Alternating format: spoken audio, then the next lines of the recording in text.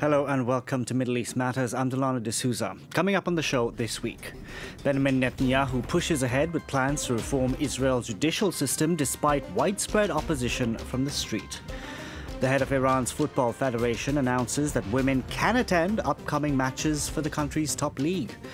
And tourism numbers continue to inch up for Dubai, the city a big draw for travelers from Russia.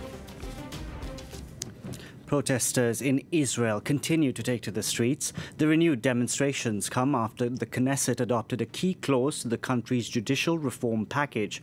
Prime Minister Benjamin Netanyahu is pressing ahead with a controversial bill that seeks to curb the power of Israel's Supreme Court despite widespread opposition. Israel woke up to more nationwide demonstrations on Tuesday morning as protesters kicked off their day of disruption and resistance.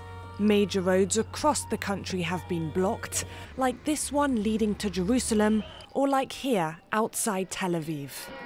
I came here because this government is demolishing totally democracy in Israel. In democracy, you have three institutions: government, parliament, and judiciary. In Israel, there is only two, because the government and the parliament is the same.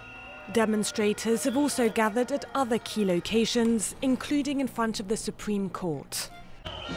Police have desperately been trying to quell the demonstrations by using water cannons to disperse protesters and by dragging others away by force. The unrest comes the morning after Parliament gave its approval to the first of three readings of a highly contested judicial reform bill, one which seeks to curb the Supreme Court's power.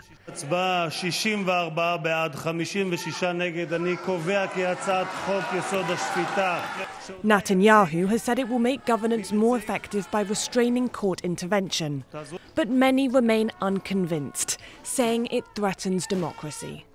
Since the start of the year, tens of thousands have flocked to the streets every Saturday in protest.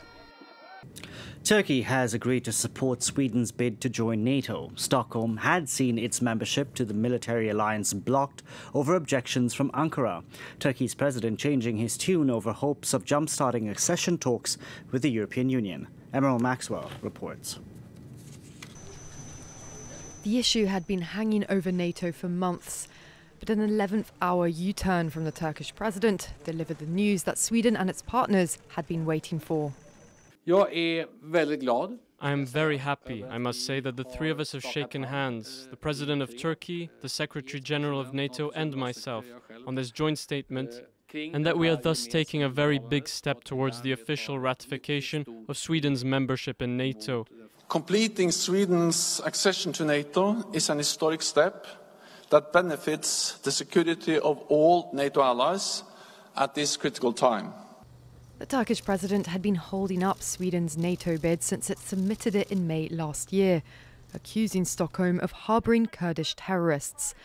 Then, early on Monday, Erdogan seemed to make his agreement on Sweden conditional on Turkey's accession to the European Union. Ankara submitted its official EU application in 1987, but it's been dead in the water for years. When you pave the way for Turkey, we'll pave the way for Sweden. But after three-way talks on Monday, Erdogan softened his demand, agreeing to lift his veto in return for support from Sweden to revive Turkey's EU bid. We continue to support closer cooperation between the EU and Turkey, which has been a long-standing strong tradition for Sweden. In a statement, Turkey and Sweden also agreed to work closely in counter-terrorism coordination and boost bilateral trade ties. The Turkish parliament still needs to ratify Sweden's bid, but Erdogan has agreed to push for it. Hungary's Prime Minister Viktor Orbán has also signalled he will follow Erdogan's lead in lifting his veto, removing the last barrier to Sweden becoming the military alliance's 32nd member. Now, for decades, Iran has banned women from football and other stadiums except for rare occasions. But that could soon be changing. The head of Iran's Football Federation has announced that stadiums in 3 cities would host women fans for the upcoming season of the country's top league. We can now bring in France 24's Monty Francis for more. Monty, great to see you. Talk us through what's behind this decision. Well, Delano, there's been growing pressure both internationally and also inside of Iran to end this ban for decades. But let's just start off with the reality here. Imagine you're a diehard fan of your favorite local football team. You've never been able your entire life to go and see them compete live and in person. Well, that is the reality for millions of women across Iran. So this past Sunday, the head of Iran's Football Federation said something that really raised a lot of eyebrows and gave women some hope. Let's take a look at what he said. The presence of women is no longer up for debate. Women will be present in stadiums such as Golgahar, Sepahan, Zobahan, and Gadir Avaz, which are deemed suitable. Azadi Stadium should also make preparations. Now, he's referring there to stadiums in the cities of Isfahan, Kerman, and Avaz, saying they were ready to host women fans for the upcoming season, which begins next month. He mentioned there at the end the Azadi Stadium, which is an 80,000-seat stadium in Tehran. There are no plans at this point to allow women there. Now, all of this dates back to 1979, the Islamic Revolution in Iran, a ban on women in sports stadiums. It's not written into law, but it's just been enforced just the same. That's because clerics have a big role in decision-making in Iran, and they've argued that women must be shielded from the masculine atmosphere and sight of Semite-clad athletes that you see in the stadiums. And human rights groups have been, campaigning to change this for years. And have exceptions been made in the past? There have been some exceptions, but not too many. Now, leading up to last year's World Cup, FIFA, which is soccer's governing body, put a lot of pressure on Iran to allow women to attend World Cup qualifiers and even threatened sanctions over the issue. So in October of 2019, women were allowed into the Azadi Stadium, the stadium I mentioned there in Tehran, to watch Iran play Cambodia. About 4,000 women were allowed into the stadium. They faced a number of measures, though. They had to come in through a separate gate. Female chaperones were there to remind them to wear headscarves. They were in a section where they had to sit separately from men. Despite all of that, it was a pretty big deal. Let's take a listen to what some of them had to say at the time. لیگ داخلی و لیگ‌های خارجی رو دنبال می‌کنم و همیشه برام این آرزو بود که نه تنها بتونم لیگ داخلیمون رو نگاه کنم، بازی ملیمون رو نگاه کنم، حتی بازی خارج از کشورم. انقدر فوتبالی هم دوست دارم که تجربه تا حالا نداشته باشی و داریم میری. مامورای AFC خیلی تلاش کردن که ما بتونیم بریم فیفا، مخصوصا ایران یه دور. And so all of this seemed like progress, Delano, but then last year about 2,000 women, they bought tickets for Iran's World Cup qualifier against Lebanon. They were denied entry into the stadium. Some were even kept out by security forces who used pepper spray, so that really seemed like a step backwards. And Monty, what's happened to women who flouted the rules in the past? Well, some women have even dressed up like men to sneak into the stadium. They've posted photos on social media of them doing that, but the penalties are pretty large. Human rights groups have documented arrests, beatings, and other abuses of women who've tried attending these sporting events. Now, one case has really galvanized a movement. A woman by the name of Sahar Kodayari, she became known as Blue Girl because that was the color of her favorite team. Well, in March of 2019, she dressed as a man. She snuck into the stadium there in Tehran to watch her team play. She was arrested. She later had to show up for court, and the court told her she faced 6 months in prison. So when she was leaving court, she set herself on fire. She later died in the hospital, and her death really has brought this issue into the international spotlight. So women in Iran have been promised access to these 3 stadiums. That's the bottom line. Starting next month, everyone's going to be watching to see if the Football Federation and the Iranian government, if they keep their promise. Keep their word. Thank you very much for that, Monty Francis there. Now, Dubai's tourism sector has come back strong since the COVID-19 pandemic. In the first quarter of 2023, the city welcomed over 4.6 million tourists. That's a 17% increase from the same period last year.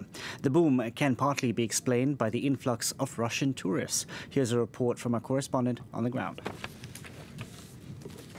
With its sprawling skyline, the desert metropolis of Dubai is drawing Russian tourists by the thousands. A recent phenomenon, the owner of this small marina has had to adapt his business to accommodate Russian clientele. Then the jet ski will stop, get in neutral. Avant ça, les Russes, c'était pas réellement notre target. Before, Russians weren't really our target customers because jet skis and nautical activities weren't really their thing. But we've seen the clientele change, and we're indeed looking for Russian-speaking staff. But it's difficult to find Russian-speaking workers because there's a high demand in this market. During the first quarter of 2023, almost 500,000 tourists from Russia traveled to Dubai. That's more than double the number of Russian visitors compared to the same period last year. Elena Titkova is a Russian entrepreneur from a small village near Volgograd. She and her partner decided to relocate to Dubai, and last year they opened 2 restaurants. Dubai is very friendly now, and it's a very good idea to come to vacation to Dubai because it's really nice atmosphere here and open mind in Dubai. Of course, it's directly fly from Russia to Dubai. It's very easy because another world too close now for us, and it's too difficult to come to another countries. Since the beginning of Russia's invasion of Ukraine, the United Arab Emirates has taken a neutral stance with regard to Moscow. The tallest building in the world, Dubai's Burj Khalifa, even displayed the colors of the Russian flag back on June 12th. It's done the same with the Ukrainian flag, a diplomatic position motivated, say experts, by economic interests. In anticipation of the end of the oil era, Dubai and the federal government in Abu Dhabi and other countries like Qatar adopted this position to be able to attract foreign tourists, but also foreign capital which allows them to survive, to bring in revenue and to develop in other areas. As with much in Dubai, when it comes to tourism, the UAE is thinking big. By the end of the year, it hopes to break the record for the number of international visitors reached in 2019. That's it for this edition. From all of us on the team, thank you very much for watching.